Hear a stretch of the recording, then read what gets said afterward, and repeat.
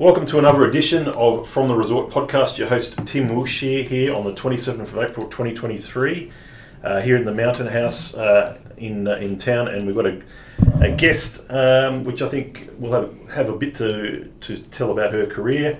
Always a lot of interesting people around town. One of them is definitely Emily Rutherford. Welcome to the podcast, Emily. Oh, thanks, Tim. Emily is the co-founder of the Kiwi Water Park, which is situated at Cromwell. Runs from usually the end of November to around the middle of March. Yeah. Middle of March every year. So it's a seasonal sort of business, but obviously takes all the year round to sort of keep things organised and getting supplies and that sort of stuff. So I'd be interested to hear about how that all came about. But where we like to start, Emily, is where were you born and what was life like growing up? So, yeah, I was born in Queenstown, properly Queenstown girl. I grew up in Queenstown as well. Yeah, it was good. I played a lot of sport growing up, did dance and a lot of sport and a lot of swimming, and yeah, loved it. So, can you remember what school you went to? I went to Queenstown Primary and then I went to Wakatipu High. So where was Queenstown Primary back in the day? Was it there or was it somewhere else? It's still pretty much identical to when I went there because they made all the other new primary schools. So Queenstown Primary's practice is identical to when I went there. Yeah, so you've been here, obviously here from day one, and probably the only person on the podcast so far that I can think of that was born in Queenstown. I could be wrong, but I think most people have come here rather than being born here. So what was life like in Queenstown back in those days? What are your earliest memories of the place? Was it really always like tourist central, or was there any quiet period where it was just a country felt like a country town at all? No, it was always a tourist town my whole life. So yeah, it definitely was a tourist town my entire life. It was smaller, but it's still kind of the same. Weirdly, although it's bigger now, it's still pretty similar in terms of people that live here, the people that come here, the people that come on holiday here. Hasn't changed that much, really. Although it's gotten bigger, that's it. The actual culture of the town hasn't really changed, I don't think, that much. So obviously the sporting activities, you said swimming, and obviously that sort of stuff. Was it easy to make sort of lots of friends around the place, or was it interesting sort of growing up with kids coming in and out? I really enjoyed like primary school and early years, but I didn't really like high school. It was pretty small back then. My year was pretty small. So I'd been with the same people since kindergarten a lot of the time. So yeah, I didn't really enjoy high school, to be fair. I would have probably preferred if there was more high schools to choose from, or there was a bigger high school or something like that. But there still actually is only one high school in Queenstown.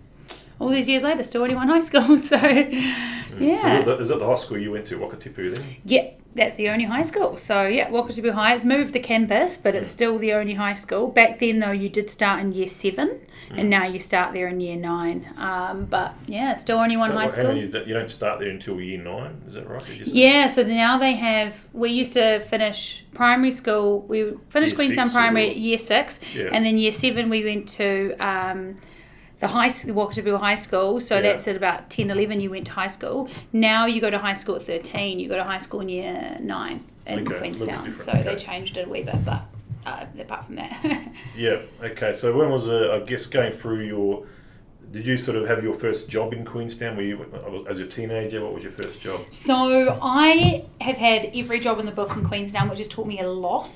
So I basically, my first job, I was about 10, and I worked for what used to be Fjord and Travel, and now is Real NZ, and I used to put lollies and brochures in bags for the coaches.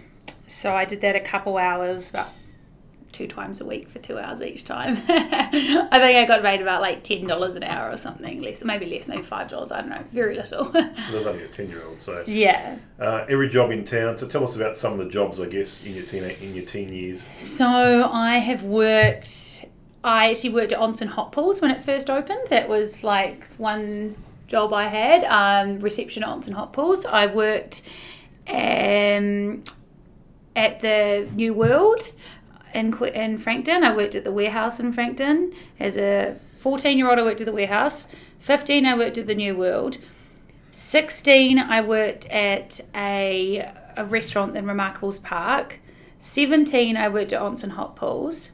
18, I worked at Fergburger. So Fergburger, yep. 19, I worked at Pier, which used to be called Pier 19. It's down there. Still called the Pier, that one? Yeah.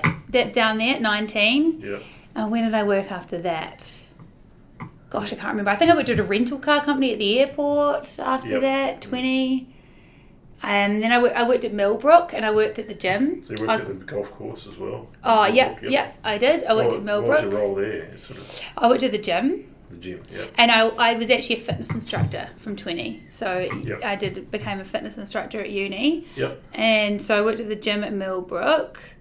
Where else did I work? I also worked a bit for my parents who ran a scenic flight company in Queenstown. So I worked a bit for them and my holidays and things as well. So I've met your mother. So your dad, is he still around as well? Or? No, my dad passed away 4 years ago, yeah. Sorry to hear that. So tell us about, I guess, that's a lot of jobs in a short... I mean, I feel like I had more, but that's some of the ones I remember. Yeah, well, when you've had that many, I can see you probably missed a couple there, that's fine. So when did you went to the UK to work? How old were you when you went to the UK to have a look at that? So I basically went to uni in Dunedin. So you went to uni, what did you study there? I did marketing. Yep. And then in my third year, there was a guy who came. I was a host for international students, and there was a guy that came in my third year that lived with me, and he was called Richard, and he was a Zumba instructor. And this is the height of Zumba. So this is like 2010 or so, and it was Zumba had just come out. It was this big thing, and I had done huge amounts of dance growing up. So I was really interested in that, and then I helped him set up classes, and within a few weeks there was like 300 people a class. It was crazy. And then I decided to do a course to become a Zumba instructor too, and then he taught me his ways, and then I took over his classes when he left, and I actually made quite a lot of money in that third year of uni teaching Zumba. I used to have massive Zumba classes, and then I was asked to be in this Masters of Business Entrepreneurship program, and so that was took a year and a half. So I did a Masters in Business and Entrepreneurship, and I stayed in Dunedin, and I was also teaching Zumba whilst doing this Masters course. And then after that, so I was 22 and I had my Masters in Business and as well as my BCom in Marketing and Business. And then I decided to go to London with no money, which wasn't the smartest idea in the world. So I moved to London, and I just turned 23, I think, when I moved to London. And I had no money. And so then I ended up living in London for... So what was the first job you had when you were in London then? Well, I had no money in London. That was my biggest issue. And you need money to like apply for jobs and go to interviews and things. So I ended up just doing kind of really random jobs in London. Like I did bartending, I did a whole pile of stuff. And then I ended up somehow, I don't know how I ended up doing this, but I ended up signed up for sort of like promotional modelling agencies. And I found that was much better money than bartending, and then I used to be able to travel more because it was less hours for a lot more money, and so I kind of basically went to like trade shows and other random events, and I randomly just like did nothing really, just kind of stood at the booth in a nice dress and just gave out a flyer and things like this. So I used to do this when I was like 23, moved to London, and then I would, spend my money travelling and doing activities and things like this. Yeah, that was the first thing I did in London. But I did a bunch of stuff in London. Like I just did all kinds of random jobs and bits and bobs because I had no money, so I didn't have enough money to like take time to like apply for proper jobs and things, which was quite silly really because... Did you move around or did you sort of stay in the same area? I moved around a lot as well in those first year or so in London. I was with my best friend at the time, so we moved around a bit and oh gosh, so it was a bit random. And then I ended up doing actually a promo job at Twickenham Stadium, and I saw I saw like the dancers on the field, and I was like, oh, I've always done so much dancing. I was like, so then I ended up, me and my friend auditioned. I was like, that would be fun. We auditioned to be in this cheerleading dancing group that performed at like football and rugby games and things. And I got into that, which was really, really fun. And then after a while, I was like, you know what? I could totally run my own entertainment company. Where I choreograph and I organise all the dances and all the other entertainment and the staff and everything for events. Kind of like an events and staffing company I set up in entertainment. So I set up my own company. Was this in the UK? In London, yeah, at like 25. Wow, that's good. And then, so I never really had never really had a proper corporate job. And then, I ended up doing that. And what was the name of that? Mana Entertainment. So it's called Mana Entertainment because a wee bit of New Zealand kind of going in there. And then I had my own cheerleading teams that I organised for like a few big sports teams. So we did a cricket team and we did a rugby team called Saracens, which is like kind of like the Crusaders of England. Yeah. They always win everything. So so basically, I ran that for quite a few years, and I organised staff and entertainment for a lot of conferences and all this kind of thing myself. And then we did some massive events. I was hired by Emirates to organise entertainment for Dubai Rugby Sevens, which was a massive job. So I got flown out to Dubai and organised that and did some really, really big events. And then COVID hit, and I was like, you know what? Everything's been cancelled. Absolutely every event had been cancelled that I was... So when COVID hit, you were still in the UK at the time? Or? Yes, I was in London and I was doing all these events and organising all the staff and entertainment and everything for these events. And then COVID hit and I was like, you know what? Like, I'm going to get out for a couple months because my lease had actually just finished. So I had technically nowhere to live. And I was like, well, there's no point signing on a lease right now when I don't know what's happening. Everything's just been cancelled. So I was like, I'll just go home. And there was really cheap flights. So I was like, I'll just go home for... Initially, I booked for 2 months, thinking everyone at that point thought the pandemic was going to be over in 2 months. I thought it was just going to be like...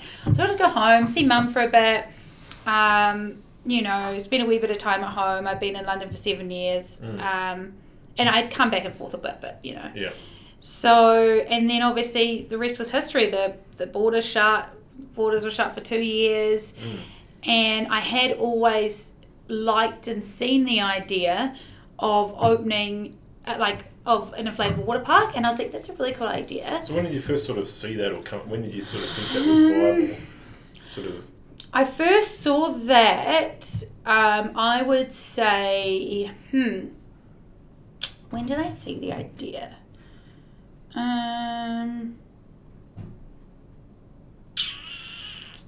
Gosh, I'm trying to think.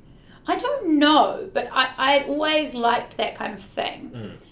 And I saw it overseas, and then I saw some YouTube videos as well of one in a big inflatable water park in Canada on a kind of a mountain lake. And I was like, you know what?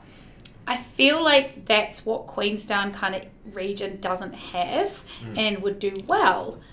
But then I was in London and I had all these events on, so I didn't have time to kind of do it.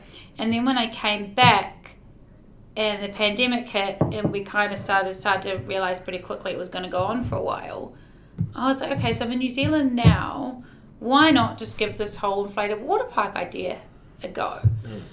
So through that lockdown, that first lockdown, I sort of did a bit of a business plan, and then I convinced Mum to go into business with me. So this is obviously just over 3 years ago, this all started, the business plan and... Basically, exactly 3 years ago. Yeah, pretty much. Well, pretty much. Because those first couple of weeks I was back, literally, I would say I started the business plan about now, 3 years ago. Yeah. So then I was like, cool, I am going to do this thing. And, the rest is history. We did it. So yeah, that's pretty much what happened. It's good to, I mean, certainly good to have someone like your mum on board to, and you guys are obviously very close. So I guess, how does what you sort of experienced up until then, I guess, impacted on how you sort of went about the business plan, and what sort of, where did you sort of, how did you sort of do it, I guess? So basically, my mum and dad had owned a scenic flight company in Queenstown for 30 years, which mum sold just before COVID. My dad had passed away. My dad was a pilot. My dad passed away, and my mum decided to sell the business, which they were going to sell the business anyway because she's older. So she had 30 years experience in terms of like health and safety and insurance and running a business in the area. And then I had, all these years of experience of organising staff and entertainment for massive events. Yeah. And I'd also worked alongside, quite honestly, phenomenal social media and marketing people, and seeing what they did. And then obviously we have that local know-how as well together. So, yeah, we just decided that this is what the area didn't have and what was missing. And we were right, really. I think it was kind of a mixture of our skills, which made it a success. Now, probably, okay, as far as being reasonably well documented, some of the challenges that you may have faced over the last few years getting Kiwi Water Park to where it is today. Go through some of that, I guess, especially the setup in the first season, and that how the challenges that you had with COVID and other challenges that you may have had. Yeah, so obviously we opened for the first time 27th of December 2020. Now, when we opened, obviously no one knew what was going on with COVID. At that point, New Zealand was COVID free. The borders were completely shut. And, we sort of set a few things up to so that we could still operate, under certain restrictions. So it was difficult getting consent in the first place. Then we had to get everything over. Then we had to get staff. And quite frankly, I didn't really know anything about inflatable water parks. So it was pretty much, we jumped into this so quickly. We started the business plan roughly around now. 3 years ago, yeah. 3 years ago. So that was in the late April, I would say. So late April, start of May, we started the business plan. And we opened... What's that, like? 2 days after Christmas. 2 days after Christmas. So there was like 6 or 7 months that once we decided to start a business plan to like opening a business. So most people spend years, thinking about it and everything. And we and this is didn't. Completely from scratch. I mean, you've had to go get, talk to suppliers worldwide perhaps, or New Zealand or wherever. You have to organise all that. You have to get a team of staff together. You have to get people that are qualified to look after water activities, like surf life saving type people. Yeah. To be able, so getting all of that, big challenge. Yes, so we did everything in a very, very, very short time frame. Extremely short. And quite honestly, I actually think ignorance was why I did it. Because if I had have known everything I know now, I may have been like, oh no, I'll just do it the next year because, let's just spend a bit longer planning and sorting it. Yeah. But I just kind of decided we were going to do it, and we just went head first and did it without much experience or knowledge about what we were actually doing. So it was very sink or swim, literally. Yeah, sink or swim, and obviously a very short time frame. A big, a reasonable financial risk. Yes. Well, I had sort of figured, I was like, okay, so because we got a 6-year consent, and I figured, okay, well, if we get put into lockdown, then, okay, we've got this stuff, we'll just have to put it back in container, and then we'll have to do it next summer. So my when I did the business modelling around the financial risk, I was like, okay, well, if it just doesn't work out for this summer too much because of COVID and things, then we could do it for next summer. And at that point, we thought, surely the pandemic would be fully over by then. Again, it was like everyone thought that at the time that it wasn't going to go on for as long as it did go on for. So quite honestly, I think that we just did it. And I think a lot of people spend, like now I'm looking at where to open more parks and other businesses I'm interested in doing, and I'm thinking way more into it than I did with this business. Quite frankly, this business at the start, I was like, this is a good idea. I think people will go to it. Let's do it. And at the end of the day, you've pretty much done it on all completely your own backs. You haven't had any other sort of other investors or... No. Is that sort of something you've sort of thought about? I guess you would have probably thought about it with your business plan, getting maybe investors involved at some stage, or... Well, I think that, from my perspective, I've done about 5-6 people's jobs.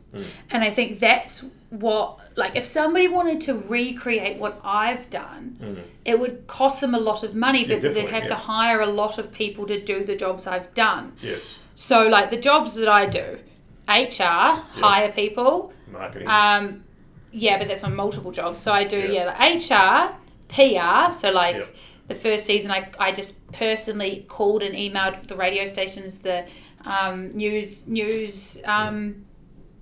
like News Hub and One News and the radio, all those kind of, the newspapers and stuff, I contacted them myself. So I did that. So that's a PID job. HR's a job, PR's a job for a company. I did the content creation myself. So I took all my own photos and all my own videos, and I edited all my own photos and my own videos.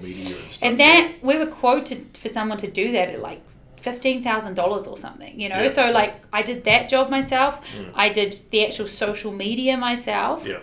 And then I did all the day-to-day management myself, and then I did the hiring the contractors and organising the contractors and the dealing with things. So I was doing about 6 jobs if you actually break down what a normal company would do. So I think that's probably how we actually got away with. And then Mum did kind of multiple roles as well. That So if somebody was setting up my business and they were actually having to hire people to do all those jobs, they would need an investor. Like she would have done the accounting. Yes, and also Mum already had, from 30 years in the aviation industry, really good connections to be able to get us insurance really easily and all of that kind of thing. And accounting and all of that. She already had all of that. So I think if somebody else was to start and do what I did from scratch, they'd have to hire people to do what I did. And because ultimately I am a marketing and social media specialist as well. And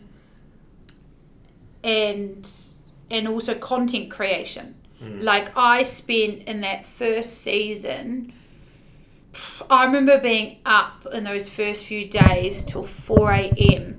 editing videos that I had taken and putting them online, and then those videos went viral on both Facebook and TikTok, and that's how we got business. So we didn't have brochures, we were not any websites, we didn't have any SEO because we hadn't been around for any time.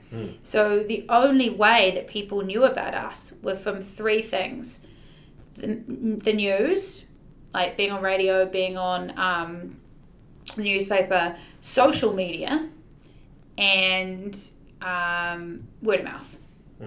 There were only 3 ways people knew about us. So the social media had to be good. So, I spent, 4 or 5 hours a night in those first few weeks editing videos, photos, doing all of that kind of thing to make viral videos to get people to the park. And if you were hiring someone to do that, it would cost you a fortune. But with my dances and the entertainment stuff I'd done, I had spent years editing videos. So I had a lot of experience in video editing. So that saved a lot of money, I think. Yeah, so I guess you're talking about, and obviously that's a big workload that you've just mentioned, doing the job of 6 people. I mean, how does, and part of this may be that, okay, I've I've got a season to get through, and then after that I can take my foot off the pedal a little bit. Maybe that's part of the answer. But balancing, work life, personal life, hobbies outside of business. How do you do that you just don't do that? I didn't have any life for those first month that we opened the business. I had no life. I was working crazy hours, but then after that I had a big break at the end of that season. So that first season we actually were only open for 2 months. It's still 2 months though, yeah. So it wasn't like I definitely couldn't do that long term. We're only open for 2 months that first season, and we had a few bad weather days which I got a bit of a break on.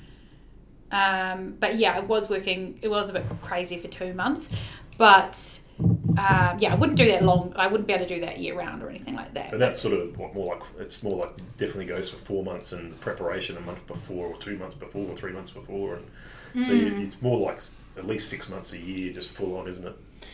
Well, that first season, not really, because the second and third season. Oh yeah, absolutely. So the first season, it was like, okay, we set the thing up, and then it was just go for like 2 months, and everything, and then after that, it got a lot more difficult in terms of the everything, because then we knew things like. The first season we didn't really know what we were doing with everything, so we didn't prepare enough because we didn't know what we were preparing for, because we'd never run the business before. Whereas now we know what we're doing a lot more, so there's a lot more. You're like, oh, okay, that's going to happen, let's prepare that now, whereas that first season it was a miracle it all worked out in the end, really, because I didn't actually know what I was doing, and luckily we had some great lifeguards and everything like this, so the health and safety was fine. But in terms of it, I didn't know no one knew what we were doing, really. Like, luckily it worked out, but but then it's a learning from that as well. In that first season, you say, okay, we did it for this amount of time. These are a lot of things that we learned along the way, and we're obviously surviving. So let's come back again and do it all again and keep it going. You've got this 6 year. Make the most of that. Yeah, definitely. So what advice would you give to somebody who I guess is starting up? I don't know if it's not a crazy idea what you were doing, but it's still it's still your own business. I mean, it's your business, yours and your mum's business. What advice do you give to somebody like that? Because you've obviously had some experience in the UK with your own businesses, but what are some of the lessons learned, or what some of the advice that you would give? I feel like you have to do it. Like, if you're going to do it, you have to do it, because I think a lot of people spend years and years and years and years and years talking about what if this and what if that and what if the next thing. And if I had have actually sat down for too long, I would have and thought about it, I would have never started the business. Because obviously there were so many things that could have gone wrong, and there could have been a COVID case, and we could have gone into lockdown in the first week. Or had to shut down the first week because of COVID at that point, Yeah. So had I actually sat down and thought about it for too long and thought about all the risks, I would have never started the business. So I think, I talk to a lot of people that just spend years planning businesses. And until you actually do it, you can't actually, you don't know what's going to happen until you do it. So you kind of have to do it to then know what you need to plan for the next season, or the next, quarter of a business, or I think you kind of have to jump in sometimes. Obviously, you've got to do planning, and you've got to make sure what you're doing safe and things like this, which we did. From day one, we made everyone wear life jackets. We had lifeguards. We did all those kind of safety things. You obviously need to make sure if you're doing something like that, everything's safe, but you actually can't spend too long thinking about something, I don't think. I know that's weird advice, because everyone else is like, think and plan, but you can't, I mean, is there anything in your career, is there anything that you sort of felt like you failed at and you've learnt from? Yes. I'm very good now at seeing business as business. And when I was younger, I took business things personally. And I think a lot of people take things in business very personally. And I truly believe now I don't really take much personally in business.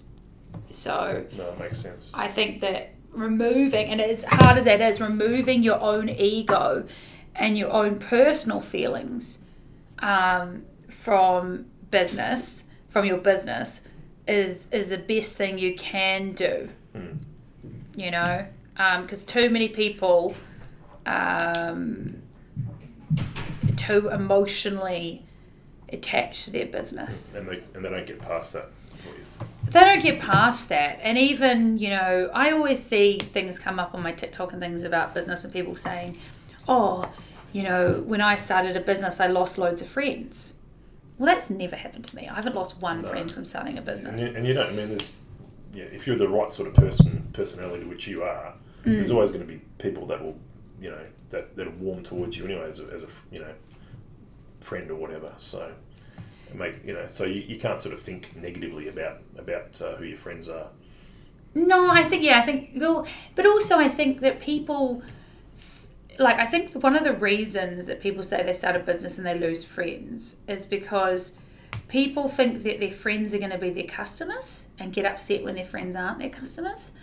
And I think I didn't even cross my mind the idea of my friends being my customers. So therefore, I actually get my friends on for free. But like, you can't, like, people take things too personally. You know, it's like they might start, like, say for example, somebody might start a hair salon. And then they expect that all their friends will transfer from whatever hair salon they're currently using to their hair salon because they're their friend and they want them to support their business, you see. And then when their friends don't, they stay with their current hairdresser because they just like the way that person does their hair, and it's nothing to do with, it's just business as it is. It's like that's what they want and that's how they like it and da-da-da. Then they get upset, and then it's, you know, and that's with a lot of businesses. Whereas I never really put any weight on that at all. I never thought I'm in any way relying on my friends to be my customers in any way, shape or form. So therefore, I've never lost a friend during a business. So motivation, how do you stay motivated? And I mean, I always, we'll talk about TikTok and that, but how do you sort of stay motivated and innovate? So you're always looking at new, you know, obstacles or whatever you can bring into the water park, and you're looking towards the future of the park. What gets you out of bed? What motivates you? What motivates me? Because obviously something does. Well, I think my dad actually probably, he was a pilot, and then he set up a scenic flight company where he set it up because he wanted to fly.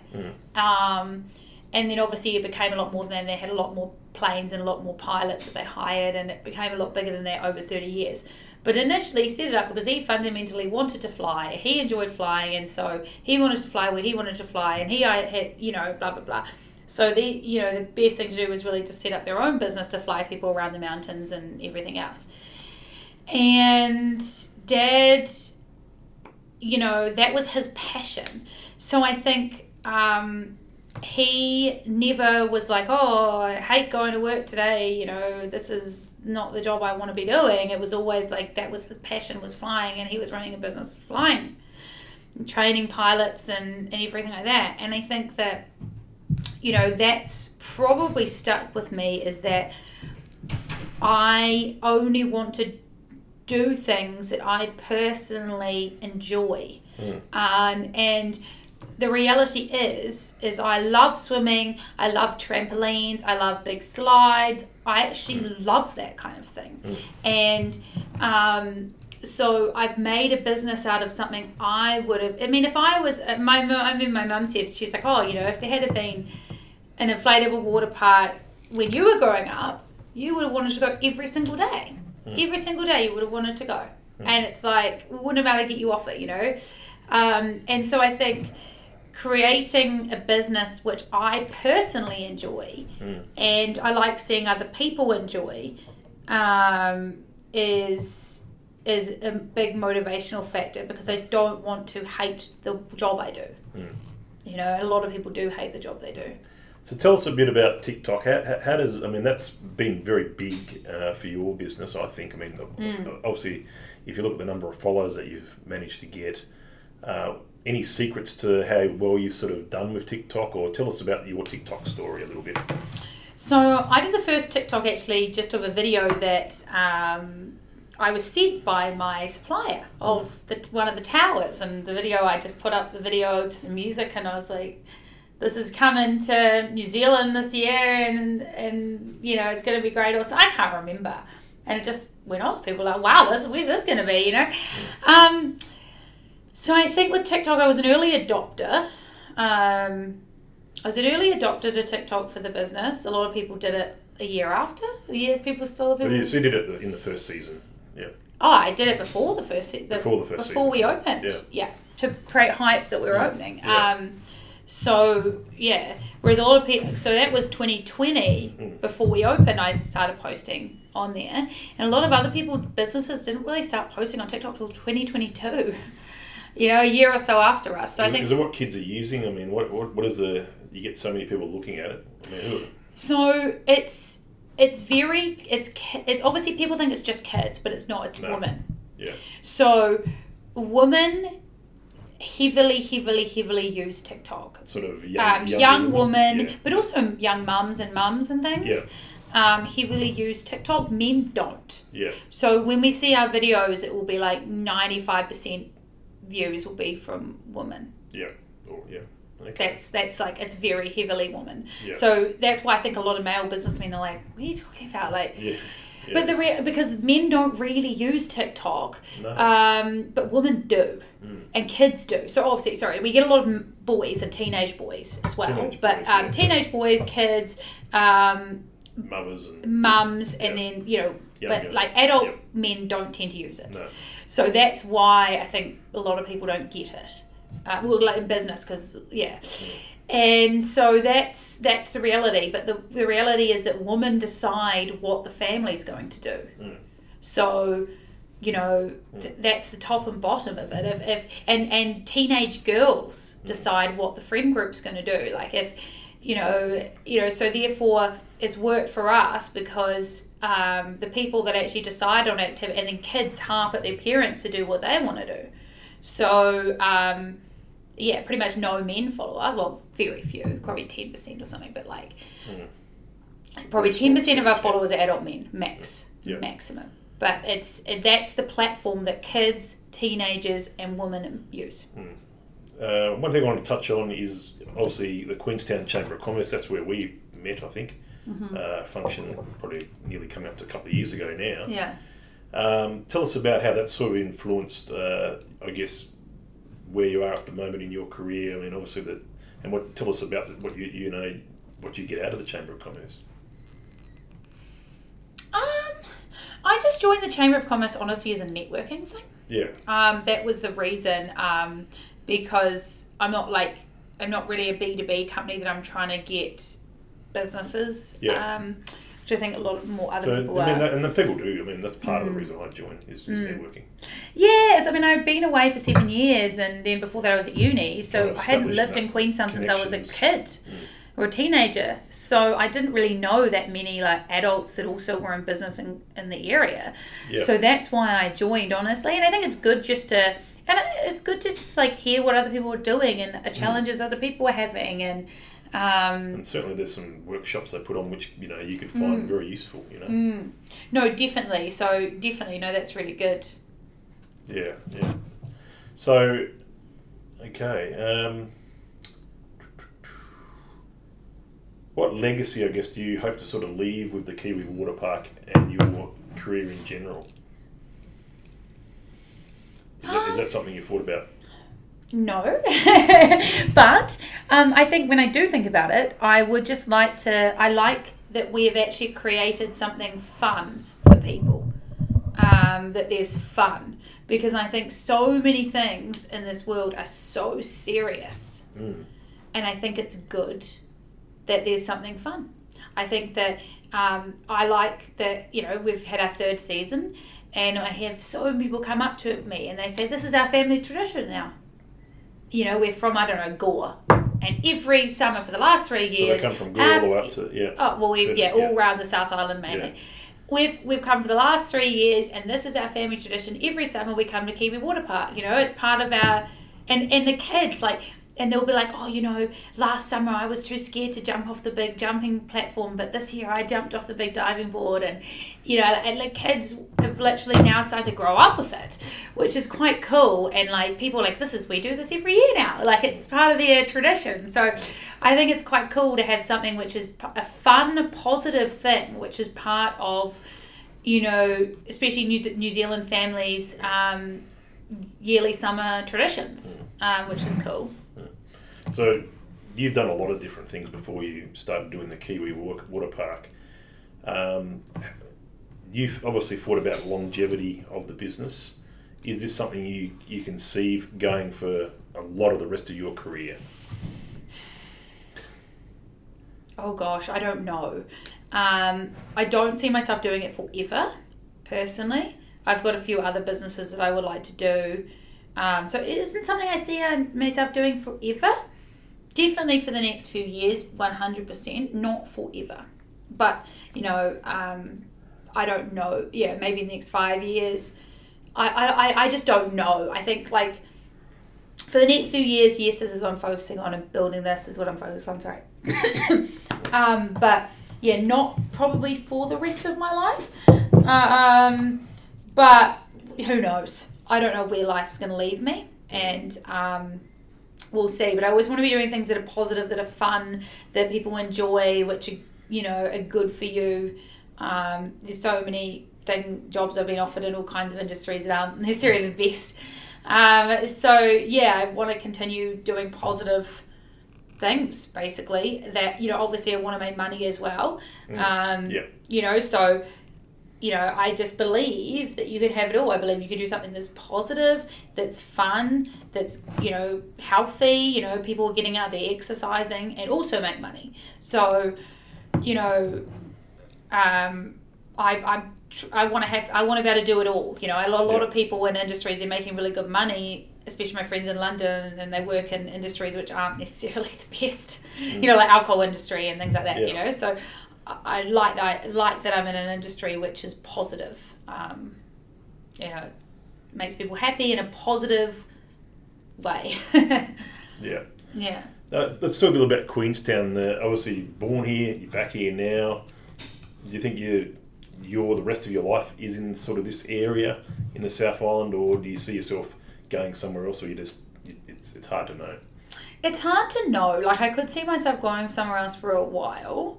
I definitely think Queenstown will always be my home. I love Queenstown. I have a huge love for Queenstown. And the whole area, the whole Otago region. I went to uni in Dunedin, and my whole family, my dad's family's been in central Otago in Queenstown area for, 180 years or so. So my mum's from the UK though. But yeah, I definitely have a huge love for Queenstown, and but I don't know whether I'll be here forever. It's hard. I don't know where life's going to lead me, and I'm open to opportunities. So I'm not going to pigeonhole myself into something. Yeah. Do you find that, I guess, living in Queenstown, affordability, it's an issue for most people. Do you find that could determine whether you're here for a long time or just Not really. I'm not really struggling financially, so I do understand that there are a lot of people that are, but I'm not, and I definitely think there's a massive issue, and honestly, I went along to the National Housing event, and I think the massive issue in Queenstown is that people oppose affordable housing developments. There are people in this community that actively spend a lot of money opposing it because they don't want affordable housing in Queenstown, because they don't want it's classist, really, because they don't, and because they want their neighbours to be super rich like they are or whatever. And I do think that's a massive issue. I think that there is a lot of classism in Queenstown, and I don't agree with it. I do believe that everybody there should not be people living in vans this winter in Queenstown. No. And I strongly disagree with that, and I think that's a systemic issue.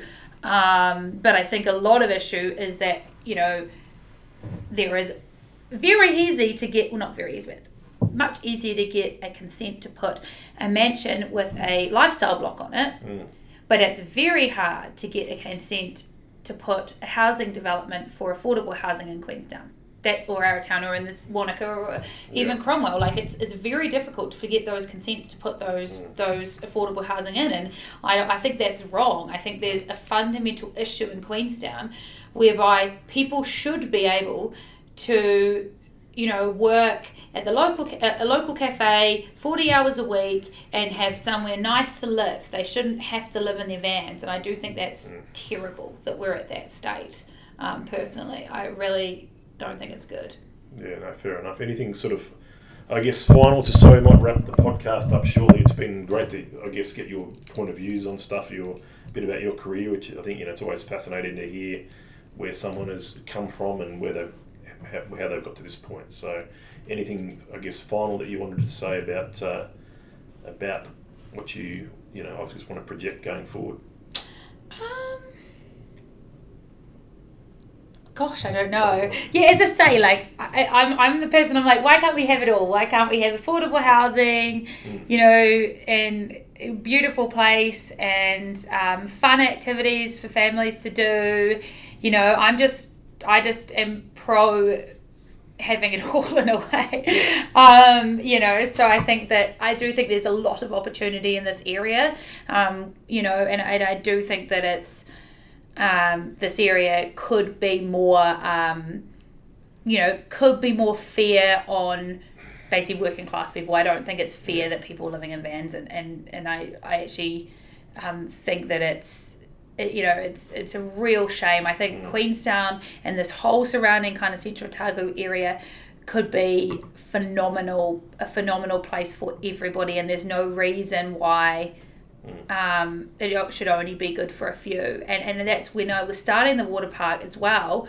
We wanted an affordable activity, that was affordable, because most other activities aren't affordable for the average Joe to do. So we set up what we did to be affordable for the average family, the average person to go along to, and I think and we've made a profit doing so. So there's no reason why we couldn't also have affordable housing the average person can do, and and it be still, people can still make money, and things can be, a bit more achievable for the average person, rather than only, I think there's a big push in Queenstown where everyone's like, we only want high value tourists and high value people to live here, and yet people openly say this all the time, and I'm like, but that's like open classism. Like, what's wrong with, why can't the average Joe afford to live in Queenstown and also afford to do activities and things around the area? Like, or why can't the average Joe that lives in Invercargill or whatever afford to go to Queenstown for the weekend and do some activities? Why do we have to,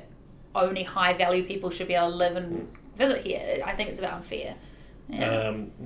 Do you see yourself as a creative person? Like you've got lots of ideas, and I didn't try to ask you what any of these maybe ideas that you might look at doing in the future, but is it, do you see yourself creative? Is that where you're getting these ideas that sort of come to you, or?